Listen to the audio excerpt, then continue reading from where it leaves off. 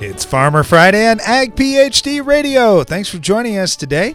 We're broadcasting from the Morton studio, and we're taking your calls and agronomic questions throughout the show at 844-44-AG-PhD. This is Ag PhD Radio. I'm Darren Hefty, along with my brother Brian. We're going to get started here in just a second, diving into some of our Ag PhD mailbag questions, which, by the way, if you don't want to talk on the phone, you say, I'd rather just send you my soil test or send you my question. You sure can. It's radio@agphd.com. But, man, it's a lot more fun when we get to talk on the phone. So, Brian, did you want to open up with anything, or you want to dive into some mailbag questions? Well, I've got three quick things. First, this Saturday, we've got our Scouting and Scholarships event. We're giving away over 70 college or post-secondary scholarships to attendees. So we'd really encourage you, if you have anybody going to a post-secondary school, so that's college, Voc Tech, any trade school, anything like that after high school, love to have them join us. But, I mean, quite frankly, this is for everybody. It's scouting. We're going to be in the field at a number of different stations talking about and showing you things that you need to know, agronomically speaking, at this time of year in a variety of crops. Our Ag PhD Field Day is a month from now. It is the last Thursday in July every year. It's going to be our biggest event ever for both of those things. Scouting and Scholarships this Saturday, Ag PhD Field Day next month. You can go to agphd.com to learn more. And then the last thing, I was just thinking about this, as we get to this time of year and crop starts getting big, over the years, I've talked to so many people who've just said, it's getting late. I'm tired. I'm sick of spending money. I want to just be done. I don't want to spend anymore. And I understand that. Stuff is kind of expensive this year, but by the same token, you look at the crop prices, and I just look at it on our own farm, and I say, man, I got the opportunity to hit the home run here. These things don't come around very often. You have years like maybe it's, if you had a good crop in 2012 and the crop prices were great, or our dad talked all the time about 1973. I mean, there aren't a lot of years in agriculture where you have this chance to do really, really well financially. So I just encourage you, just stick with it here for a little while and take a look at all the things you can do coming up over the next month to help improve your crop. All right, let's dive into the Ag PhD mailbag. Speaking about improving crops. All right, so got this one from Bob.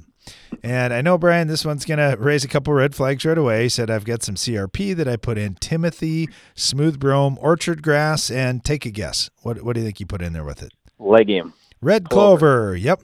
And now he's got broadleaf weeds, giant ragweed, and mare's tail. Yep. Is there a herbicide that would kill weeds but not kill that clover? And he said the grasses right now are shorter than the broadleaf weeds. He's in southwest Wisconsin. I mean, honestly, if it's me, I'm probably going to run with Buctril and hope for the best if that's what I want. But we talk about this all the time on the show. If you can raise crops separately, so keep the legumes out of the grasses, raise your legumes separate, raise your grasses separate. Now I get if it's CRP and you're just trying to hold down the soil and build the soil for 10 years. I understand why you're doing the mix, but that just makes it really challenging trying to find a herbicide that we can use out there. So other than Buctril, I don't know what there is, and even Buctril, I don't remember if it's labeled on that specific. It's not the greatest clover. On mare's tail. Giant ragweed though, it'll do okay, especially if you get it small. Yeah, it'll do good on. Yeah. And, but here's the other thing. Not the best on mare's tail. Here's the other thing, Bob. What ends up happening with a lot of farmers that we end up talking with, they say, you know what, I'm going to spot spray and hit thistles or some other broadleaf out there, and I know I'm going to kill the clover in that area, but where I don't need to spray, I won't, and then I'll let the clover go. And they generally say, over 3, 4, 5 years, we ended up killing about all the clover out there by the time we got done spraying the different broadleaf weeds that came out. The best thing is going to be if we can get that grass to be a really thick stand. So one thing that you can do, one little trick that a lot of people don't do, is fertilizer. If you do put some plant food out there so that plant is going to be healthier, it's going to fill in better and it's going to choke out the weeds. So do some soil testing, see what you can do out there. If you can add some things without breaking the bank to improve that soil fertility, you're going to improve the soil health that much faster and the ability to choke out those weeds. Hey, thanks for the question. We appreciate it. Got this one. This is from a different Bob, but also from a Bob. He said, all right, guys, I've got a question for you. I'm figuring out a corn and sorghum mix herbicide program. They're in the same field, seeded together. I'm in Eastern Washington. I'm working with a feedlot who plants conventional corn and wanted to add sorghum into the mix. They planted May 20th, plan on chopping the forage, no tilling right away, into turnips and wheat that they want to graze during the winter. Now, we applied 14 ounces of Outlook and a quart of Prowl right after planting. I'm looking for a broadleaf burn down that won't hurt my rotation going into turnips and wheat. My main weeds are lamb's quarter, witchgrass, watergrass, and pigweed. I was thinking about dicamba, bassagran, starane, or AIM as options. Just wonder if you had any suggestions, anything that may have some residual but won't hurt the turnips and wheat next fall. Just kind of curious what you think. Yeah, but here's the problem again. We got two different crops, and so it really dramatically limits what herbicides we can use. So you can't use starane, you can't use AIM. I mean, AIM's way too hard on corn post-emerge, in my book. And then what was the other one you mentioned? Bassagran or dicamba? Bassagran. Yeah, you can't do bassagran. That's not labeled in sorghum. Same thing with starane. Same and AIM. No way. So all you've got is dicamba. Now you could certainly run with could do Buctril. A little bit of atrazine. Yep, and Buctril. Yeah, the atrazine I would keep to a very, very low rate if you're going to have turnips. Oh yeah, that's right. I forgot. Yeah, we got the rotation thing. So you got dicamba, you got Buctril. Yeah, and Buctril's not very good on the pigweed that you've got, but it would be good on lamb's quarters. So yeah, but tough choices. Yeah, and with the dicamba, you can only use a half a pint because of the sorghum. So in the future, our advice is raise your corn separate from your sorghum. Then we can kill the weeds in each crop, because then we have good choices for grasses and broadleaf. Yeah, and they're going to get more tonnage that way. So it'd be good for them to do a little trial. And I get it. They get excited about, hey, that blend would be good nutritionally. I totally understand that. But you're going to get more tonnage if you raise them separate. Hey, thanks for the question, Bob. We'll be right back with your questions after this. It's planting season. Race against the clock season. Mistakes can't happen season. And no one helps you face it all like John Deere. Putting technology in your hands that gets you in and out of the field faster, that makes your spacing and depth more accurate, and that gives you the confidence that this season will be your best season. See what you have to gain at johndeere.com/gain ground. It takes balance to be successful in farming, because what you get out of it depends on what you put in. And Corteva Agriscience gets that. Introducing Utrisha N Nutrient Efficiency Optimizer, a biological product that naturally captures nitrogen from the air. It's a sustainable way to add balance to your traditional nitrogen methods and maximize your yield potential. Embrace a balanced approach to nitrogen management this season by visiting Corteva.us. Get low rates and high yields with Spraytech fertilizers. Yes, get low rates and high yields with Spraytech's Fulltech, the most complete adjuvant on the market. Fulltech offers burn control, better fixation on leaves, better homogenization in the tank mix, drift control, better spreadability, and more. Fulltech is changing the way you treat your crops. Get higher yields and more money in your bank account with Fulltech from Spraytech. Ask your local retail for Fulltech Adjuvant or visit spraytech.com for more details. Compromise is nice if you're at the playground or scouring yard sales. But farmers know better that middle grounds have no winner. That's why there's Revitec fungicide, fast-acting and long-lasting, preventative and curative, disease control and stress reduction. So leave the settling to little Tommy at the seesaw, an old bargain bill, and take your full prize in yields with Revitec fungicide for uncompromised performance. Always read and follow label directions.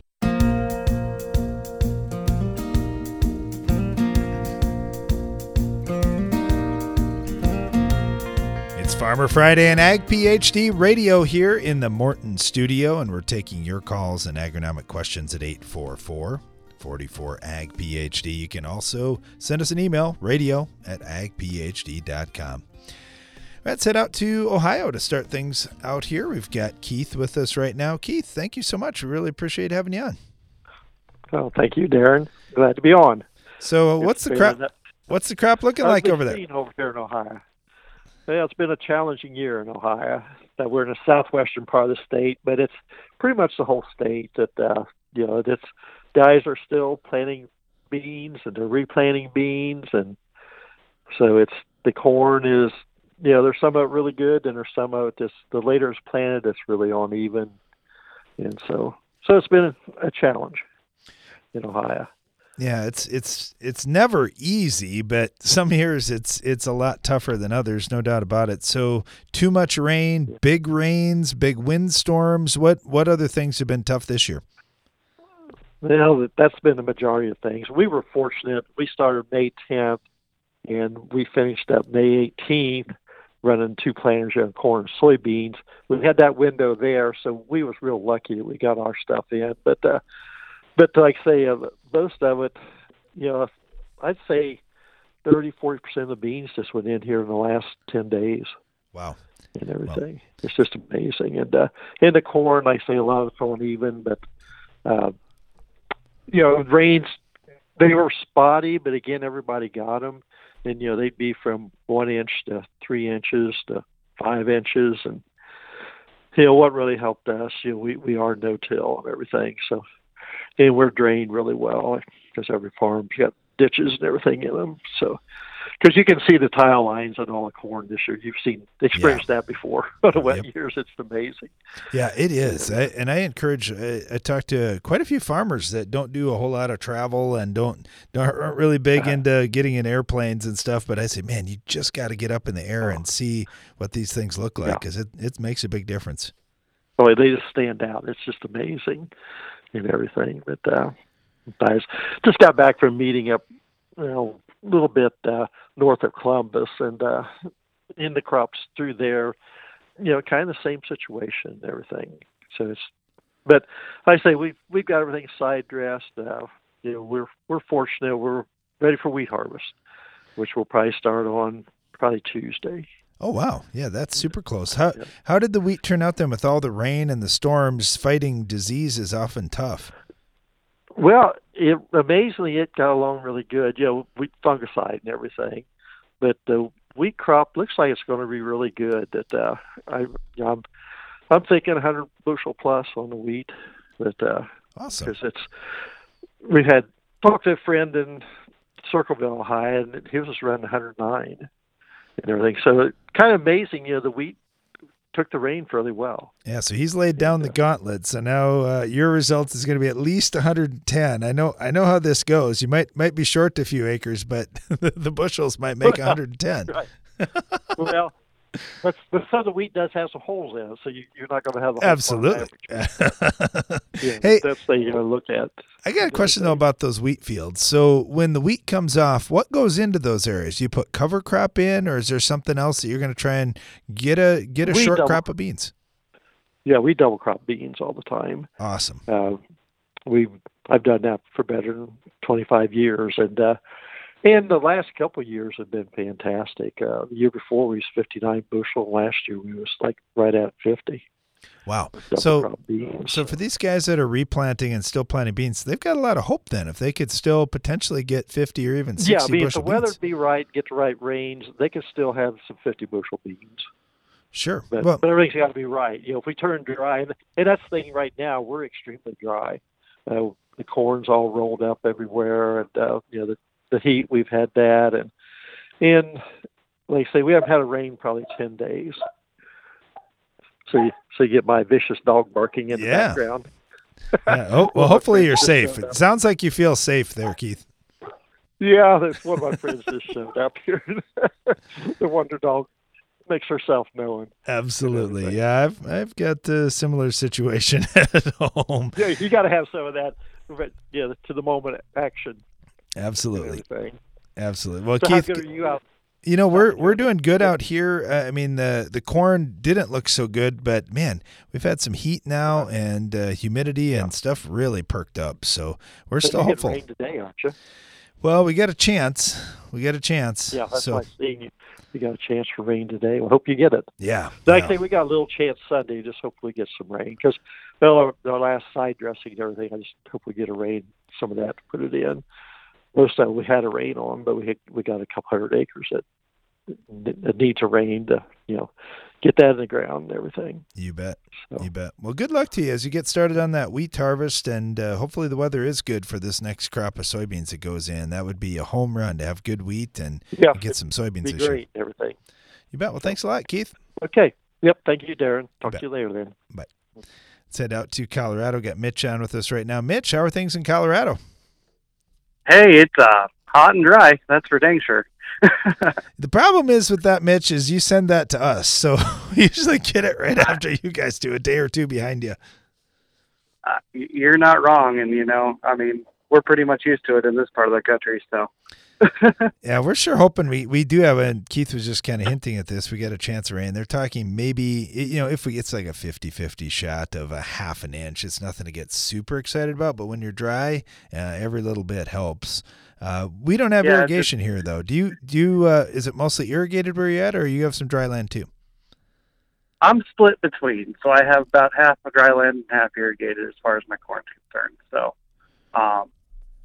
the irrigation has been running pretty much nonstop. I've turned it off just to get corn final sprayed off with now, and about to turn it back on and hope for the best there, and hopefully we get some rain coming soon. I think we got sitting on about a chance of maybe hundredths of an inch, so I'd take just about any drop I can get. yeah, no kidding. And you think about it, we have had sunlight and we have had some heat, so that's been, those parts have been good, I guess. For the irrigated stuff, that at least half the crop's going to be fairly decent, and hopefully this dry land gets something too.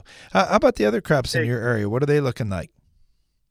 I'd say a lot of the stands of wheat are thin. They're getting ready to probably get the combines rolling here soon. I imagine some are looking to roll within the week for sure.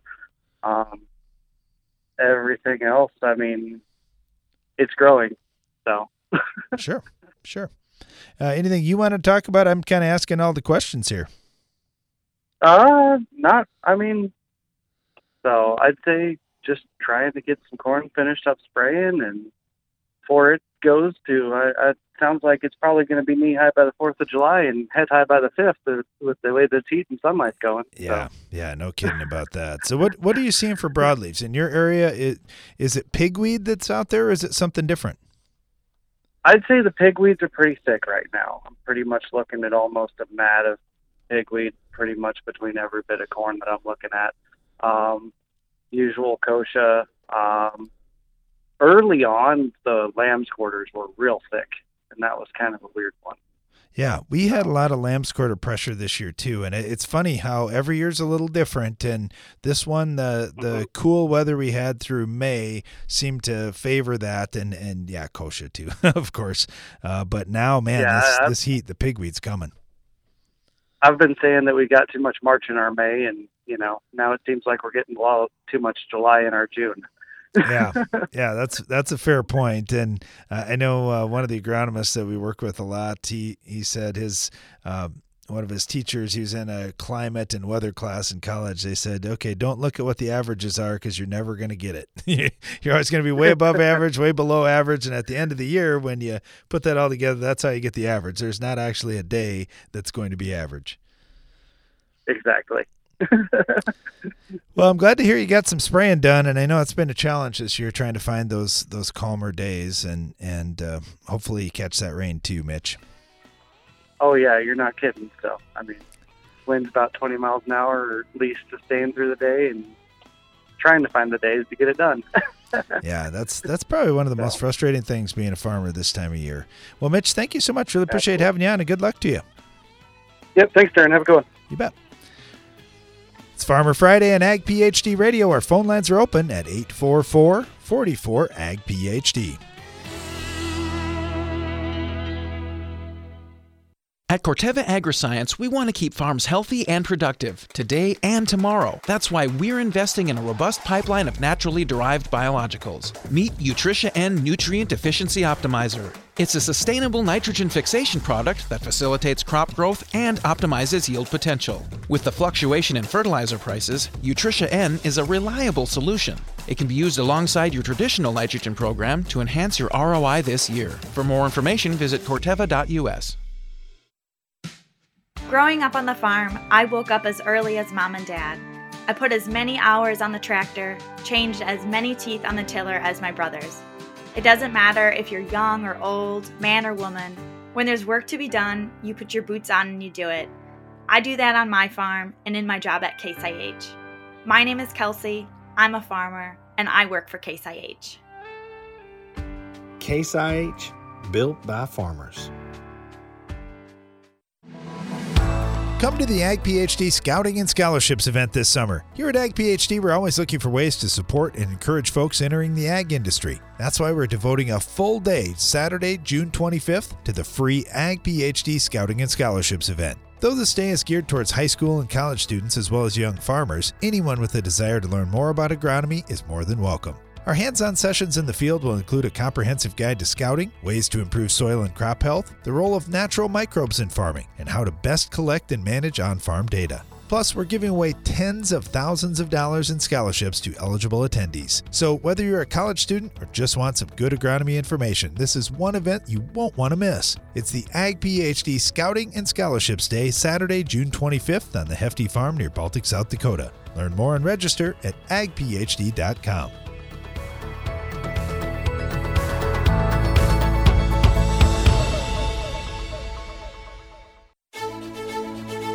What's new from New Farm? Leopard herbicide brings you exceptional planting flexibility for soybeans, field corn, and cotton. Leopard provides your spray plans with a fall or early spring option to boost resistance management. And did we mention it's a highly compatible tank mix partner due to its ultra-low use rate? Ask your dealer for Leopard herbicide. Available for fall. What does it really mean to provide the best crop nutrition? With AgroLiquid, it means getting a one-of-a-kind approach, one that caters to your specific agronomic needs. You're getting experts who will work with you to create a program unique to your operation, all while accounting for the quality of your soil and the products you're already using. It's not just a product, it's peace of mind, knowing we've thought of everything. That's the AgroLiquid way. Apply less, expect more. Find a retailer at agroliquid.com.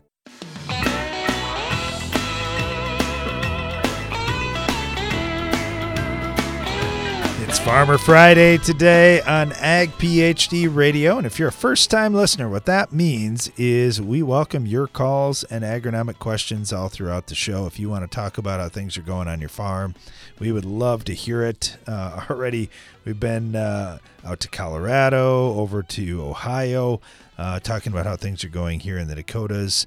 You kind of get a little crop report that way, too, to hear how everybody's doing. Let's head up to Michigan right now. Get Kevin on with us. Kevin, how you doing?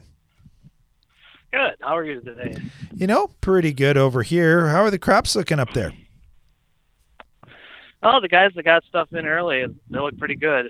We've been real dry here, but my stuff I got in a little later and it's struggling. It just hasn't had the moisture to germinate evenly, and I got spots where the corn didn't even germinate. One of my wetter fields, it's kind of been tough for me this year so far, but there's a lot of good crops. Like I said, the guys that were able to hit those early planting dates look real good. You know, one thing, and I don't know if this will give you hope, Kevin, but we see the same thing here, that some of the stuff that was in a little bit earlier looks a little better, but it all started looking better fairly recently. So we're thinking, okay, so some of our later planted stuff, it's going to perk up too, maybe in another week or two here, but we need a rain pad too. Our ground's hard and we're getting some big cracks out there. Oh yeah. There was a friend of mine just stopped by. We both went through the same spot. We thought there was a fire, but it was a guy planting soybeans. Oh my goodness. Yeah, that's something. Yeah. It's a challenge. And you know, what do you do in those situations? You just try to plant a little deeper? Can you find moisture if you go down a little deeper? Well, I have a little heavier soil. Well, for our area, I got CEC 1012s. And so if it'll germinate, there's moisture down there a little bit. It'll get it. And I use a lot of cover crops, and those kind of, that was kind of the problem, is that the seed bed was just so dry at the very top. And I tried to sink them in, but you can only go so far, right? Yeah, it's a challenge, and I know what you're talking about when you think about, okay, yeah, we can get down there. We did this last year too, because we were coming off being dry the year before, and we had to go a little deeper than we wanted. Sometimes that worked out great, sometimes it didn't work out so good. And you mentioned the cover crop too, and then you got residue to have to deal with also. What do you like to use for a cover crop? What are you finding that's working up there? The red clover is consistently wants to grow. I'm actually in one of my fields now that I interseed my corn, and the radish and turnips have been overwintering, and then I mow it off. I do put rye on top of it when I brush hog my corn stalks. So I get a nice stand of rye and weeds to mow down, and then hopefully the clover comes in. And we were real wet last fall, and where it wasn't real wet, the clover looks great. Okay. And, they're gonna. So that's nice. I love radish and turnips and rye, of course. And then, I'm trying some 60-inch rows to see if I can get some heavier cover crops in between those corn rows. See what that's a little nerve-wracking putting corn in on top of each other like that, but we'll see what it does. Yeah, there's a lot of guys experimenting with that, and it's going to be neat to see and compare notes here, because I know some guys were doing that last year, and there's quite a few we've talked to this year that are trying it, and of course some areas are too wet, some areas like you are just not able to buy a rain right now, and so we'll have all these different conditions to kind of see, okay, what worked when it was wet, what worked when it was dry, and what's the general consensus here? Because, trying to get a little more sunlight in there, that has been a challenge. We've, even 10 years ago, I think we were trying to seed cover crop in between, and we just weren't getting, we were closing that canopy up too quick and not getting any sunlight down there. So we kind of gave up on it, but we weren't trying the 60-inch row concept. So it'll be interesting to see how that impacts yield. And I do think it's going to be a good thing, though, to get that cover crop going. It is. I really enjoy watching the soil change, and it's been a real blessing that way. You bet. Well, it makes a big difference, because most years are not ideal, and we got to do everything we can for the soil health too to try and raise good crops year in and year out. Absolutely. You got to look long term, and I don't know. I try to do my experiments in 3-year blocks. Try to get an average, and then I try not to do it next to the road either, because when they fail, I really I know the neighbors like to have something to talk about. It doesn't need to be me every year. Yeah, we got a couple trials that are hidden this year that I don't know if anybody's going to see unless they're flying over and really looking for it. So I know exactly what you mean, Kevin. Oh, awesome. Well, thank you so much. Really appreciate a chance to talk to you today, and good luck. Hopefully you guys catch some rain soon. Yeah, you too. Let's head over to Nebraska. We've got James on with us right now. How you doing, James? Oh, I'm doing good. Hoping for a rain tonight. We definitely need it. There's been a lot of rolling corn this week. Yeah, you guys have certainly had the heat. No lack of that, and no lack of wind and storms. How have you fared through all this? With my corn, I've been pleasantly surprised. I was looking at my corn the last couple of days, and it hasn't progressed, whereas most of the neighboring fields are showing like they're rolling up. And the thing I did different is I used NutriShield this year on my treatment on my corn, and I don't know if that's it or not, but it seems like I'm going through most of these days. Yeah, that's awesome. I like trying new things too, and we've liked that as well. How about on the beans? You mentioned the corn, and it didn't sound like the beans were quite as good. I know up here, I would say this, if it makes you feel any better, I think the corn looks 10 times better than the beans do up here. How about for you? That's exactly the same I was going to say. The beans just seemed like, we had a lot of residue that we couldn't manage, and there's just a lot of spots out there that there's like a very poor stand, but,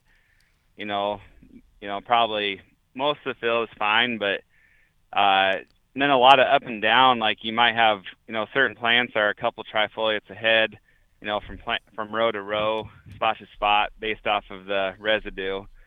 And then flowering, I'm probably 12, 13 days behind last year. Like last year I planted about the 24th of April, and I was flowered the 10th of June. And this year I'm, just started to flower a couple of days ago, but not even close to full, every plant being flowered yet.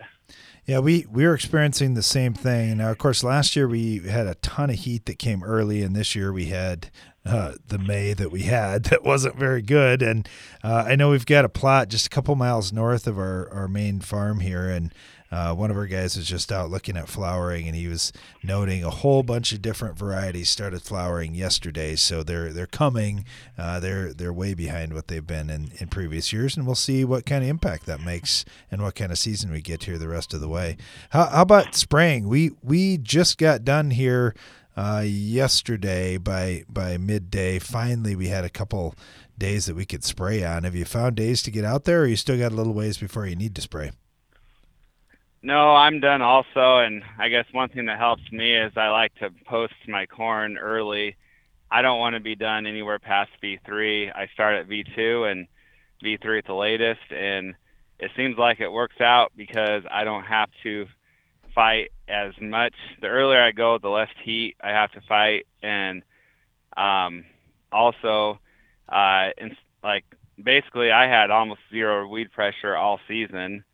And a lot of guys you talk to, they're like, oh, there's not any weed pressure out there, so I can't spray yet. Well, in my estimation, you want to be ahead of the weeds and residual. And so it worked perfect. I went out there today and scouted, and I couldn't find any weeds at V7, V8. So Awesome.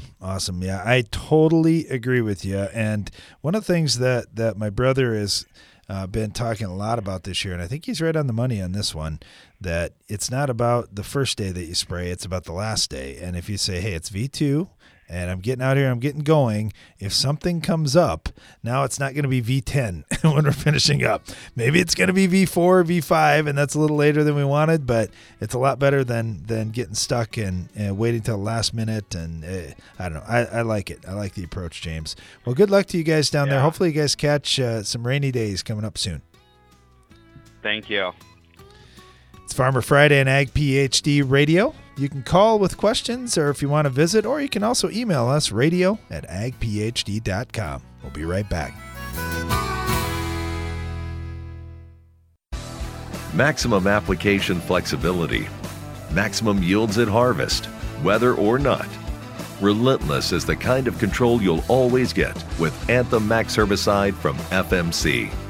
Low-use rate Anthem Max herbicide protects corn and soybean crops from the toughest broadleaf weeds and grasses, including water hemp, palmer pigweed, foxtails, crabgrass, and more. Dual modes of action and lasting overlapping residuals also help you minimize resistance in your fields. Its easy to tank mix formulation and wide application window make Anthem Max herbicide the crop protection choice that's ready when you are. Rain or shine. Weather or not, relentless. That's Anthem Max herbicide from FMC.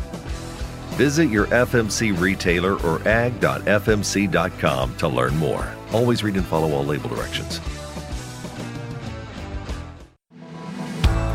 Be sure to attend the 2022 Ag PhD Field Day. I'm Darren Hefty. The Ag PhD Field Day isn't until the last Thursday in July, but we invite you to mark your calendars today for our biggest event ever. Each summer on the last Thursday in July, we invite you to attend the Ag PhD Field Day. The reason we invite farmers from across the country and around the world to our farm each summer is to say thank you.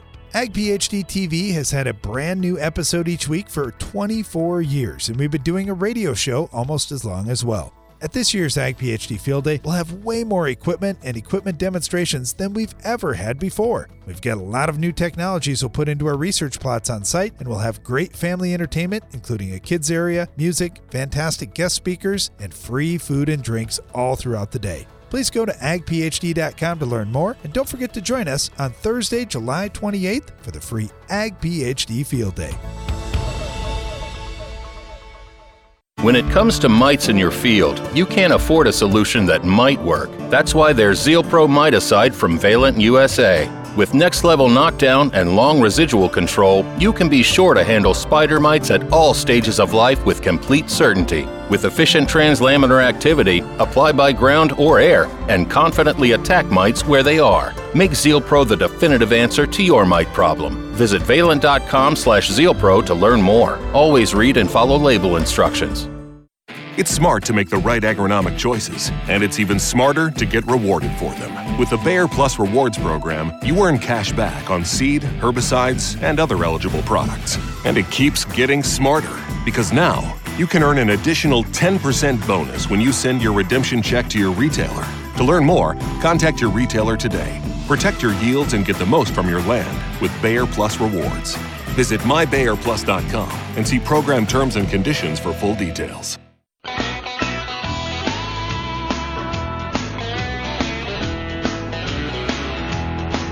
It's Farmer Friday on Ag PhD Radio. We're broadcasting from the Morton studio, taking your calls and questions at 844-44 Ag PhD. Boy, I'm smooth on here, aren't I? Or you can send us an email, radio@agphd.com. And I was just thinking, man, we haven't talked to anybody on the West Coast yet. Well, guess what? We got Hunter on right now out in Oregon. Hunter, how's it going out there? Oh, pretty good. What are you up to today? Sounds like you might be in a tractor. We're just cutting some hay. Excellent. Oh, so it's going to rain tomorrow is what you're saying. We hope not. No, we always joke about that. If we cut hay, sure enough, then we finally get rain the next day before we can get it picked up. What's it look like? You getting a decent hay crop? Well, we're actually just cutting some triticale right now today. This is our first day, and tomorrow we'll start in with our alfalfa. It's looking better, but as it sounds like a lot of places, we're quite a ways behind. We're probably 10 days to 2 weeks behind on our first cutting. But, yeah, it's definitely looking better. This last week it warmed up quite a bit, but before that it's been so cold that not much has grown. Yeah, it's been a cold and weird spring, and now all of a sudden it turns to summer, and it's kind of interesting, just with the different crops that are out there, how they were all responded. Would you say one crop's doing better than another, or is there anything that's standing out? No. I mean, everything's just been really slow, and it's finally gotten up into the 80s this week, and I mean, I think it's grown more in the last 3 or 4 days than it has the whole month, it seems like. So what is your normal rotation? How often are you cutting that alfalfa? Are you a 28-day cut, or do you just kind of wait and see when it starts to bloom? So we usually try for, we don't like any bloom. We like to get as high quality as possible, but we get 3 cuttings here, and yeah, it's probably a little longer than 28 days, but around 30 to 35 days probably, just depending on the growth stage. And then, yeah, usually our third cutting takes a little longer to grow since it starts cooling down. Sure. Where does your alfalfa go? Is that getting fed to livestock locally, or are you in the export market? What happens out in Oregon? So for us, it's a little bit of everything. If we grain hay will be for feeder hay. So, and then anything that gets really bad damage could be feeder hay. The majority of all our hay around this area is either export or dairy. For us, I would say we're about half and half export, half dairy. Is there anything they're looking for differently in the export market?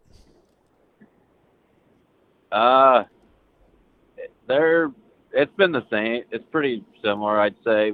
I think some of them are getting maybe a little more picky than they used to be. But, I mean, depending on what country it's going to, some just care about appearance and others care a lot lot more about quality. So it kind of just depends on where it's going, but definitely most care about appearance as long as it's green. And then some of them are getting more picky on quality. You know, with that export market, we've certainly seen a struggle getting things in and out of the country here the last couple of years. How's that going right now? Is it starting to get a little easier? Is it moving a little faster and more predictably? I don't know if I have a good answer for that, but everything that we've exported this year has moved pretty good. I can't speak for all the presses, but I do know that it definitely has been a struggle, and I think just like a lot of things, it's hard to get containers, and they never know when they're going to have a booking until right before, and then they're in a rush to get so many tons over to the press as fast as possible. So yeah, it hasn't been very predictable, I would say. Yep. Do you guys do your own trucking, or do you call in other truckers? So we try and haul as much of our hay as we can. We don't haul 100% of our product, but we try to haul over half of it, and then the rest somebody else will haul. Yeah, it gets kind of tough when it's a last-minute call of, hey, we need it all right now. That's tough when you can't schedule it out a little bit better than that. But glad to hear you're out there finally getting the cutting going. And like you say, we're starting a little bit behind, but hopefully we catch up. Hopefully it all works out.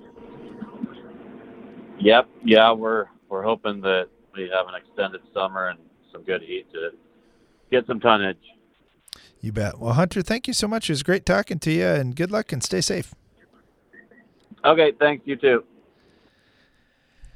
Yeah, it's interesting, the export markets, and I know we talked to some folks up in Washington from time to time on here too that are exporting hay. It's kind of a different market. It's being in the center part of the country. We don't have those opportunities as often here, so just kind of good to learn. Always good to see how other guys are doing it.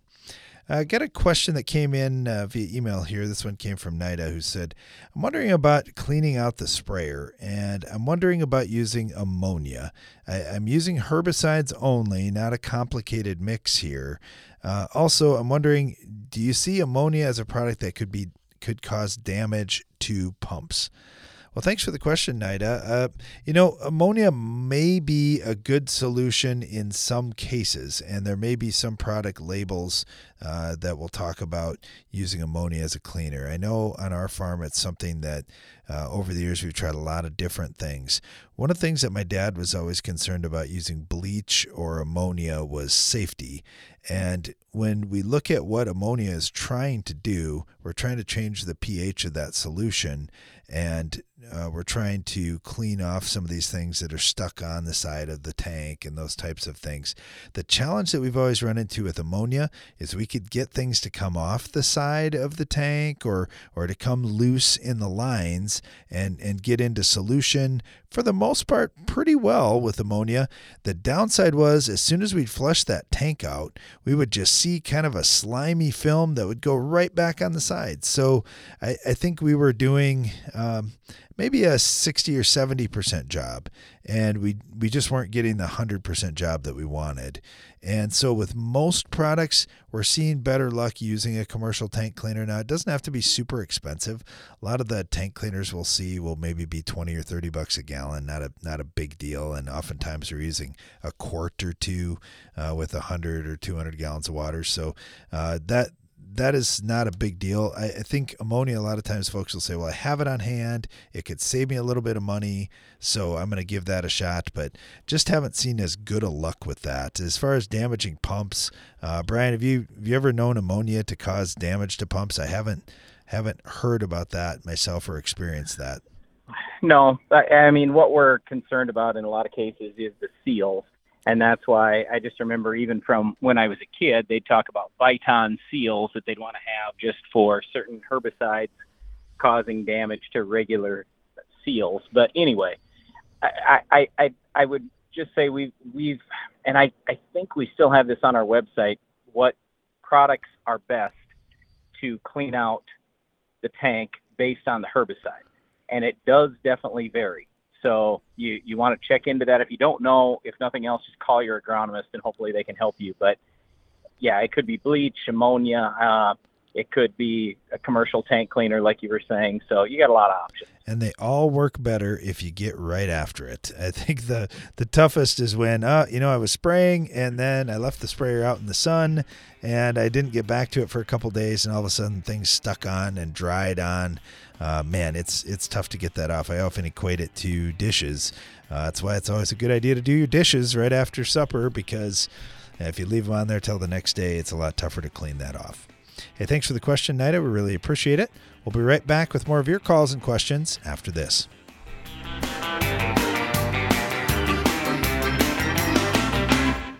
There's a new kind of crop protection in your territory, and it's always on the hunt.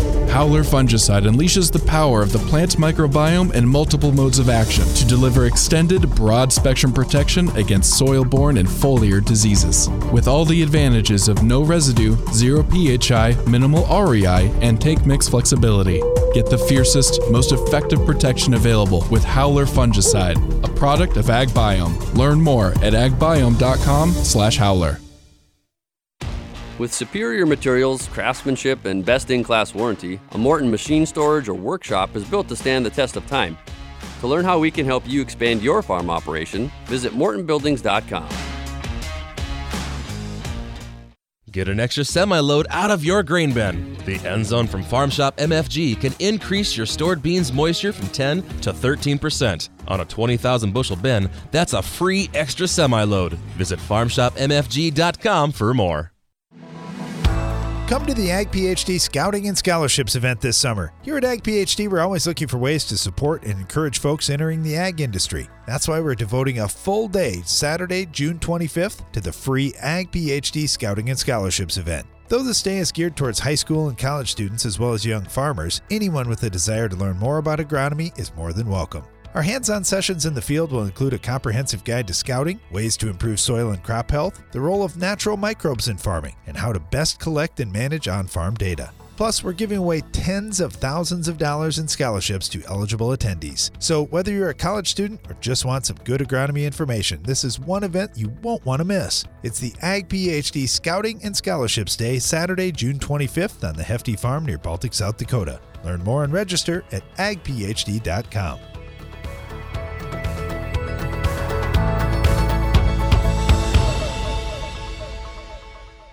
Boost your productivity and profitability with Soil Warrior from Environmental Tillage Systems. Improve fertilizer efficiency and your yield potential in just one strip till pass. Now that's ROI. Contact us today at soilwarrior.com. Get maximum spray drift control with Pentair Hypro Ultra Low Drift Max nozzles, the ideal nozzle for dicamba and 2,4-D applications, providing up to 95% drift reduction. Ensure you get the best coverage on hard-to-hit targets. Learn more at pentair.com/hypro. When it comes to mites in your field, you can't afford a solution that might work. That's why there's ZealPro Miticide from Valent USA. With next-level knockdown and long residual control, you can be sure to handle spider mites at all stages of life with complete certainty. With efficient translaminar activity, apply by ground or air, and confidently attack mites where they are. Make ZealPro the definitive answer to your mite problem. Visit valent.com/ZealPro to learn more. Always read and follow label instructions.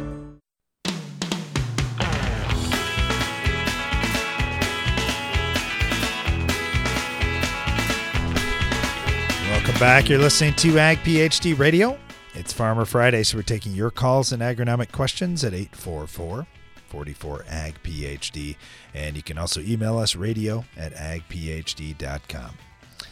All right, got a question that came in from, or a comment, I think, that came in from Paul, and kind of a lengthy one here. So Paul, I apologize in advance. I'm not going to read it all, but I'm just going to throw a couple of things out here. And he was talking about some of the drain tile basics, and I think general overall comment, Paul liked our drain tile basics that we've done as part of our Ag PhD television program. But Paul said this. He goes, I like it if you concentrate a little bit more on soil aeration and maybe even root respiration You really can't overdrain mineral soil like you guys mentioned, but flooding can be reduced because the air spaces in the soil will absorb that water. And I think that air is maybe even a bigger deal than the water. Yeah, it absolutely is. Because the water, when there's so much, it's killing the roots. It's killing the plants. Whereas the air is what keeps them alive and also keeps a lot of our beneficial soil microbes alive. When people talk about they want a healthy soil, I always say this: I can promise you, you have zero chance of having a healthy soil if you have poor drainage. The reason why is you've got to have air in that soil to keep those microbes alive.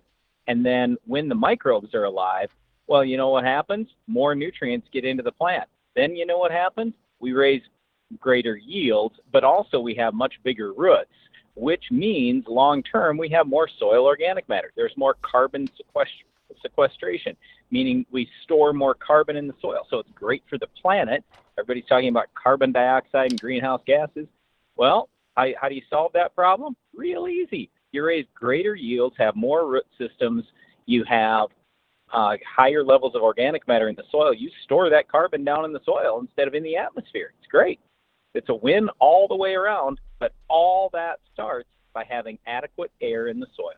I couldn't agree more.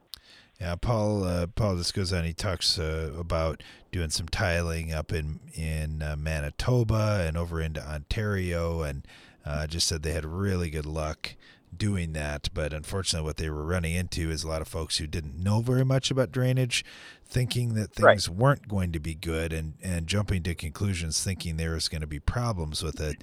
But in the end, it turned out really good, and the farmers were very happy.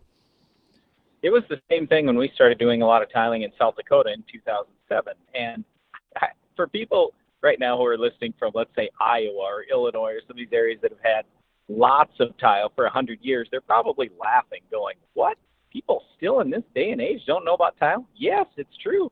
We run into it even in central South Dakota. But in eastern South Dakota, just 15 years ago, there were a lot of people that, they were scared to death of it. And there were farmers that I talked to that, no, it's bad and it's terrible and everything else. And now guess what? Those same farmers are putting tile on the ground because they've seen everybody else have success with it, make more money, have healthier soil, cleaner water, less flooding. I mean, it's all fantastic. If you do tile right, it's the best thing, one of the best things you could possibly do for the environment, for the planet, for your crops, for your income, for your community. It's awesome if you do it right.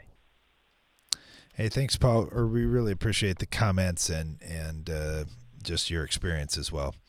I get this one that came in from Skip down in Tennessee, and Skip says, love your show. I've been a farmer at heart since I was young. I grew up in a suburban area, didn't have a lot of farming experience other than working with my uncles, growing some burley tobacco. But now, here's what I'm doing. I'm taking your recommendations for row crops and using that for my lawn. And I've got the best lawn ever. I've even been accused of using a lawn service. So I tell anybody who asks about my lawn, it starts with getting the soil healthy. And that kind of leads to my question. He said, we've got a lot of hard pan clay soil. I'm wondering, can you suggest a good reference book or books that I could use to help understand soil agronomy and maybe even some more tips for growing a better lawn? Hands-on Agronomy from Neil Kinsey. It's fantastic. Granted, it's a big book. I don't know, it's 400 pages or something, but that will teach you most of what you need to know about that soil and keeping it healthy, whether you're raising a lawn, a garden, a field crop, whatever it is. So that would be my number one recommendation.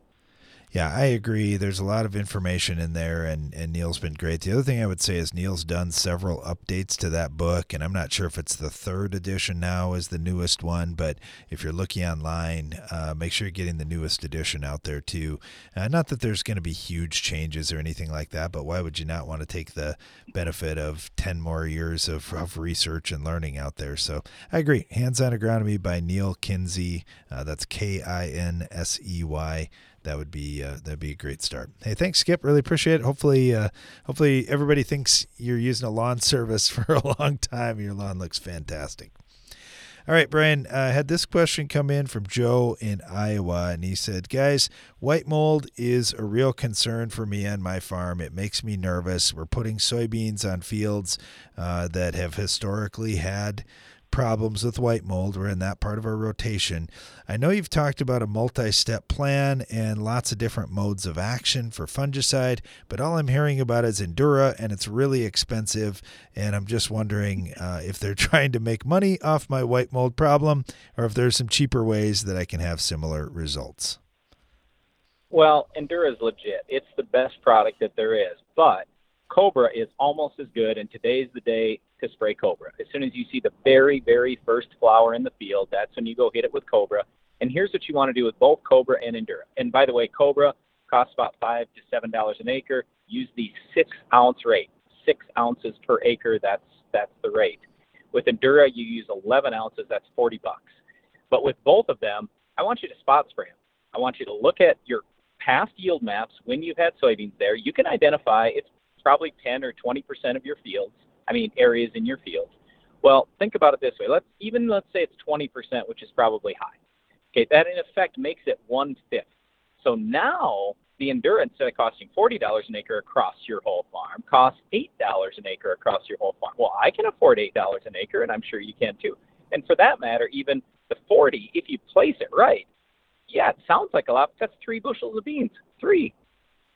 We've had white mold take 90 from us. And that's no joke. I'm dead serious. We're going along harvesting 90 bushel beans. It goes to 0 when we hit the white mold. 0. So invest the money. But I'm doing multiple shots. So on our farm, this is seriously what we're doing. We're spraying Cobra probably Monday. Hopefully it's not too windy to do that. Then we're going to come out and spot spray Endura about 10 days after that.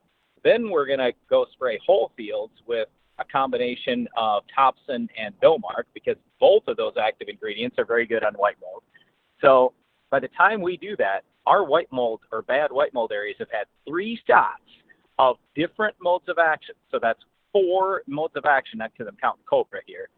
And we're going to have very good control. And I might do something later in the season too, like a Preaxor. That's not great, but at least it's better than nothing. Yep. Yeah, you just got to get after it with a lot of different things and spread those timings out too, Joe. Thanks for the question. Got this one that came in from Terry. I think we got time for one more here over in southeast Minnesota. He said, guys, last year my corn was black with tar spot, but it came late and didn't really hurt my yield too bad. I did some spraying starting at V5 to V10, depending on the field. Didn't really see that made much of a difference doing that ahead of a tasseling time application. So I'm going for that 5-foot tall corn I heard you talk about this year, and then spraying again around tassel. But I'm wondering, since tar spot has been coming in later for me in past years, I'm planning on putting a 3rd application on even later. It's that big a deal to me this year, at least on some of my acres. How should I time that last spray after tassel? Do you wait a certain amount of time, or how do you judge that? Here's what I do. I treat when that corn is 5 to 7 feet tall, and then I'd come back 3 weeks later with another application, and that's probably going to be enough. You're probably going to be done. If you want to do another shot after that, you can come 2.5 to 3 weeks after that, but I have a feeling that it'll be really late in the season. Yeah, the other question is how, and I don't know how you're doing this because you didn't mention this, but how are you going to get that applied? I'm assuming probably aerial application, especially if you're talking about several weeks after tassel. And I guess if you want to try that and try it out on some acres or on some very susceptible hybrids, those kinds of things, that would be pretty interesting to see what kind of difference that can make for you. And again, it all depends on when that tar spot comes in, which is a little bit predictable, but not entirely predictable. You got to be out there in front of it before that infection occurs if you want to do the best.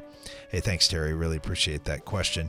And I just want to remind everybody again, our Scouting and Scholarships Clinic is coming up tomorrow, right on our farm, right at the site of the Ag PhD Field Day. If you're still thinking about coming up, you sure can. We've got room. Just check out agphd.com for all the details. Thanks for listening today, and be sure to join us again each weekday for more Ag PhD Radio.